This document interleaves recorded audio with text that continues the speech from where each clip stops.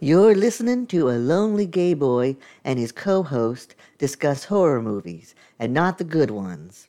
A horror enthusiast podcast in which me, a lonely gay boy, and my co-host discuss horror movies and not the good ones.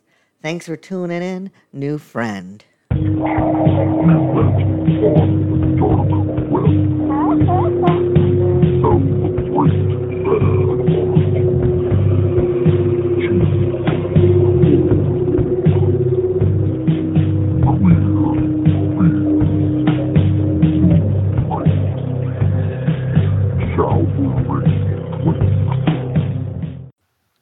Well, hi there, dear listener, and good day or good night, I guess. I'm not going to dictate, what time you listen to this podcast. I'm just thankful that you do. Well, I'm really sorry to have to say that this isn't going to be a regular episode. My co-host and I will be back next week to cover Deathbed, the Bed That Eats. I'm really looking forward to it. That movie is just plain terrible. Just watching it made me wish We'll save that it for next week. So what happened is we lost our recording space this week thanks to the annual North American fisting competition that my neighbor's hosting. But we'll be back next week, I super promise, with our regularly scheduled episode. Well, I didn't want to leave you all hanging, so this is just going to be one of them minisodes. It's unfortunate we lost our space this week, but I am so rooting for your neighbor's sub to win a fisty. He has put in the work this last year, let me tell you. Oh, I didn't know that you even knew my neighbor's puppy. Oh, sure. We've gotten to know one another the last few weeks. He is a delight.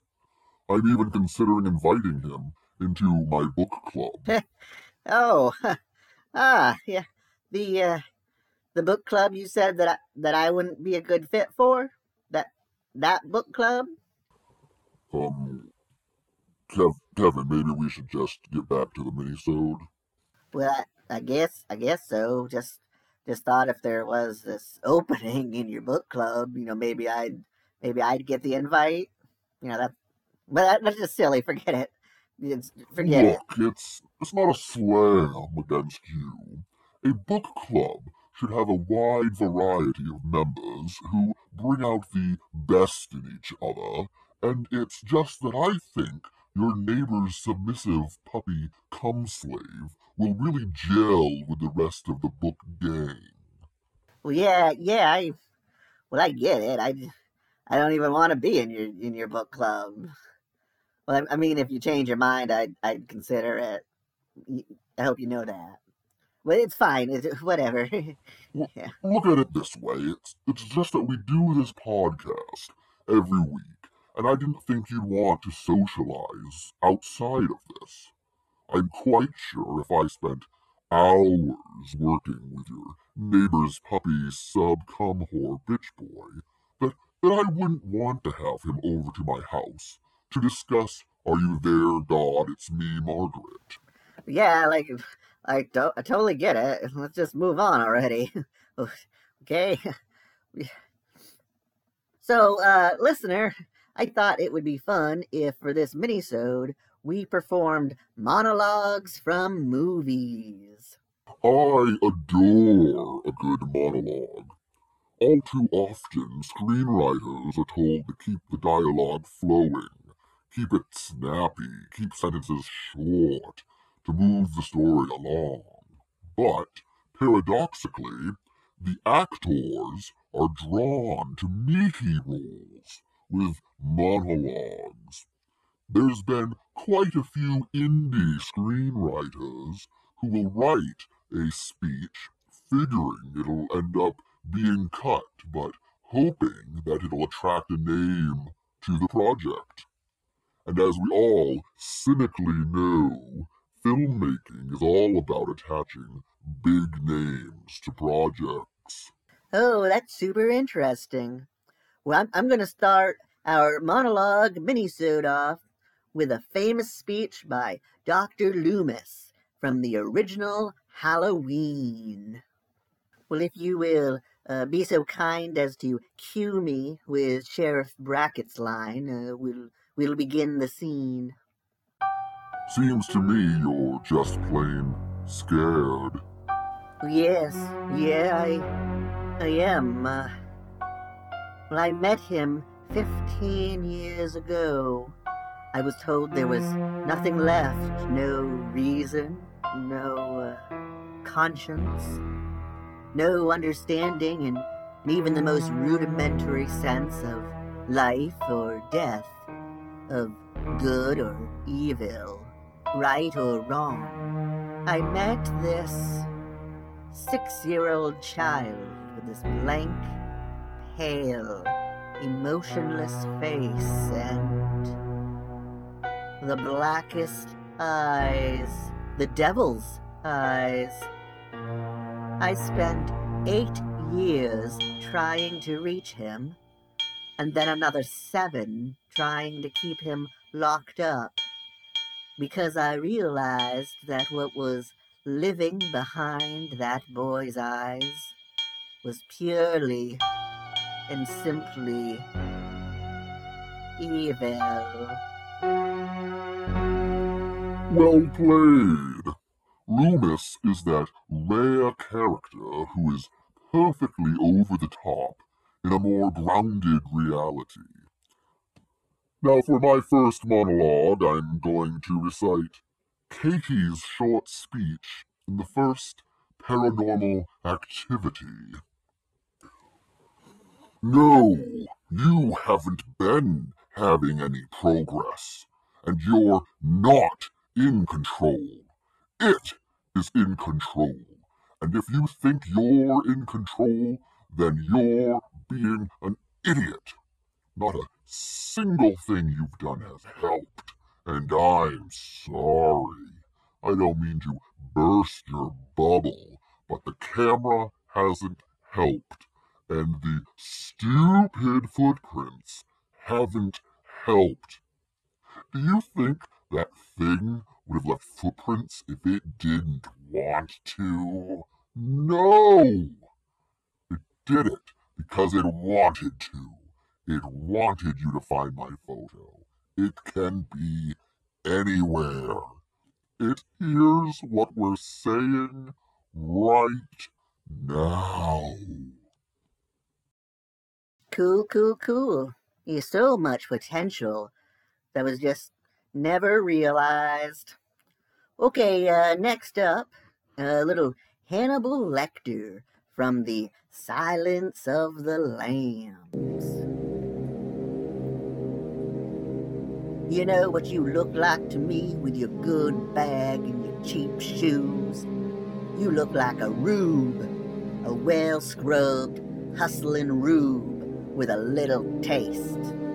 Good nutrition has given you some length of bone, but you're not more than one generation from poor, white trash. Are you, Agent Starlin? And that accent you're trying so desperately to shed, pure West Virginia. What was your father, dear? Was he a coal miner? Did he stink of the lamp? And oh, how quickly the boys found you. All those tedious, sticky fumblings in the back seats of cars, while you could only dream of getting out, getting anywhere, getting all the way to the FBI. That was not the speech I was expecting, but talk about campy melodrama. Silence of the Lambs is the best bizarro horror flick. Next up, I'd like to give a little love to Mrs. Voorhees from Friday the 13th. Oh my lord, so young, so pretty. Oh, what monster could have done this? Oh God, this place. Steve should never have opened this place again. There's been too much trouble here. Did you know that a young boy drowned the year before those two others were killed? The counselors weren't paying any attention. They were making love while that young boy drowned. His name was Jason. I was working the day that it happened, preparing meals here. I was the cook. Jason should have been watched every minute. He wasn't a very good swimmer. We can go now, dear. You see, Jason was my son, and today is his birthday. Oh, I couldn't let them open this place again, could I? Not after what happened. Oh, my sweet, innocent Jason, my only child. Jason, you let him drown. You never paid any attention. Look what you did to him. Look what you did to him. Wow, Mrs. Voorhees doesn't have a lot of screen time, but Betsy Palmer owns every frame she's in. Indeed she does. Oh, fuck. And that sound means we're going to segue into the last rounds of monologues, and instead of horror movies, we're going to perform speeches from Paul Thomas Anderson's masterpiece film Magnolia. An all-time favorite. Well, it's such an insane melodramatic art piece that it's impossible not to love. Okay, first up, I'll be performing the Seduce and Destroy, acted in the film by one Thomas Cruise as Frank T.J. Mackey.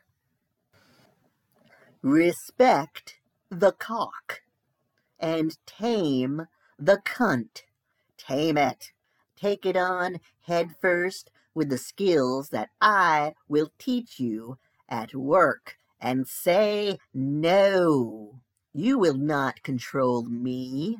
No, you will not take my soul. No, you will not win this game, 'cause it is a game, guys. You want to think it's not, huh? You want to think it's not? You go back to the schoolyard and you have that crush on big-titted Mary Jane. Respect the cock. You are embedding this thought. I am the one who's in charge. I am the one who says yes, no, now, here. And it's universal, man. it is evolutional. It is anthropological. It is biological. It is animal. We are men. So great. My personal favorite speech from the film is Linda Partridge's Pharmacy Breakdown. We've all seen Julianne Moore play the role, and this is my interpretation. By the way, I'll need you to feed me one line as one of the two pharmacists. Oh, sure. Take it away when you're ready. Who the fuck are you? Who the fuck do you think you are? I come in here, you don't know me. You don't know who I am, what my life is. You have the balls, the indecency to ask me a question about my life? Well, please, lady, why don't you just calm down? Fuck you too. Don't call me a lady. I come in here, I give these things to you, you check, you make your phone calls, look suspicious, ask questions. I'm sick. I have sickness all around me, and you fucking ask me about my life? What's wrong? Have you seen death in your bed? In your house? Where's your fucking decency? And then I'm asked fucking questions? What's wrong? You suck my dick. That's what's wrong. And you? You fucking call me a lady? Shame on you. Shame on you. Shame on both of you. And that sound means we gotta amp it up to 11. Our last segment will be my favorite scene from Magnolia. I'll be playing Quiz Kid Donnie Smith, played by William H. Macy in the film. He's drunk and in love with a young, dumb bartender at the gay bar he frequents. He was a former quiz kid whose glory days are far behind him, and his record's about to be broken. So he drinks at the gay bar beside his frenemy, Thurston Howell, played by the always incredible Henry Gibson. My co-host will be reading Howell's lines. My absolute pleasure. Ready when you are. Are you sure you wouldn't rather perform this scene with my neighbor's puppy? Use that. Take those feelings, roll them into a ball of dough, and shove it into your guts. Then you read the fuck out of these lines. But I feel like I'm not being heard. Use it! Feel it! 3, 2, 1, action! Well, I'm sick. Well, I'm sick here now. I confuse melancholy and depression sometimes. Mm-hmm. You see? Why don't you run along now, friend? Your dessert is getting cold. Well, I'm sick. Stay that way. I'm sick and I'm in love. You seem the sort to confuse the two. Well, that's right. That's the first time you've been right. I confuse the two. Well, and I don't care. Hey, I love you. I love you and I'm sick. Yeah, I'll talk to you. I'll talk to you tomorrow. I'm getting corrective oral surgery tomorrow for my teeth. Well, I love you, Brad. Brad the bartender. You want to love me back? Well, love me back and I'll be good to you. I'll be goddamn good for you, and I won't be mad if you don't know who said what. I won't punish you if you get the answer wrong. Honey, I can teach and tell you. You have a special Samuel secret Johnson. crush over here, I think. Shut Don't up. take him too lovely. You mind Might your get own hurt. business. Gently, son. Brad, I know that you don't love me now. It is a dangerous thing to confuse children with angels. And you want to know the common element for the entire group, like he asks? Well, I'll tell you the answer. I'll tell you, because I had that question. I had that same question. Carbon. Carbon and pencil lead. And it's in the form of graphite and in coal. And it's all mixed up with other impurities. And in the diamond, it's in hard form. Well, all we really wanted to know was the common element, Donnie, but thank you for all that unnecessary knowledge. Kids, heads so full of useless thoughts, eh? Well, thank you. Thank you. And the book says we may be through with the past, but the past is not through with us. And no, it is not dangerous to confuse children with angels.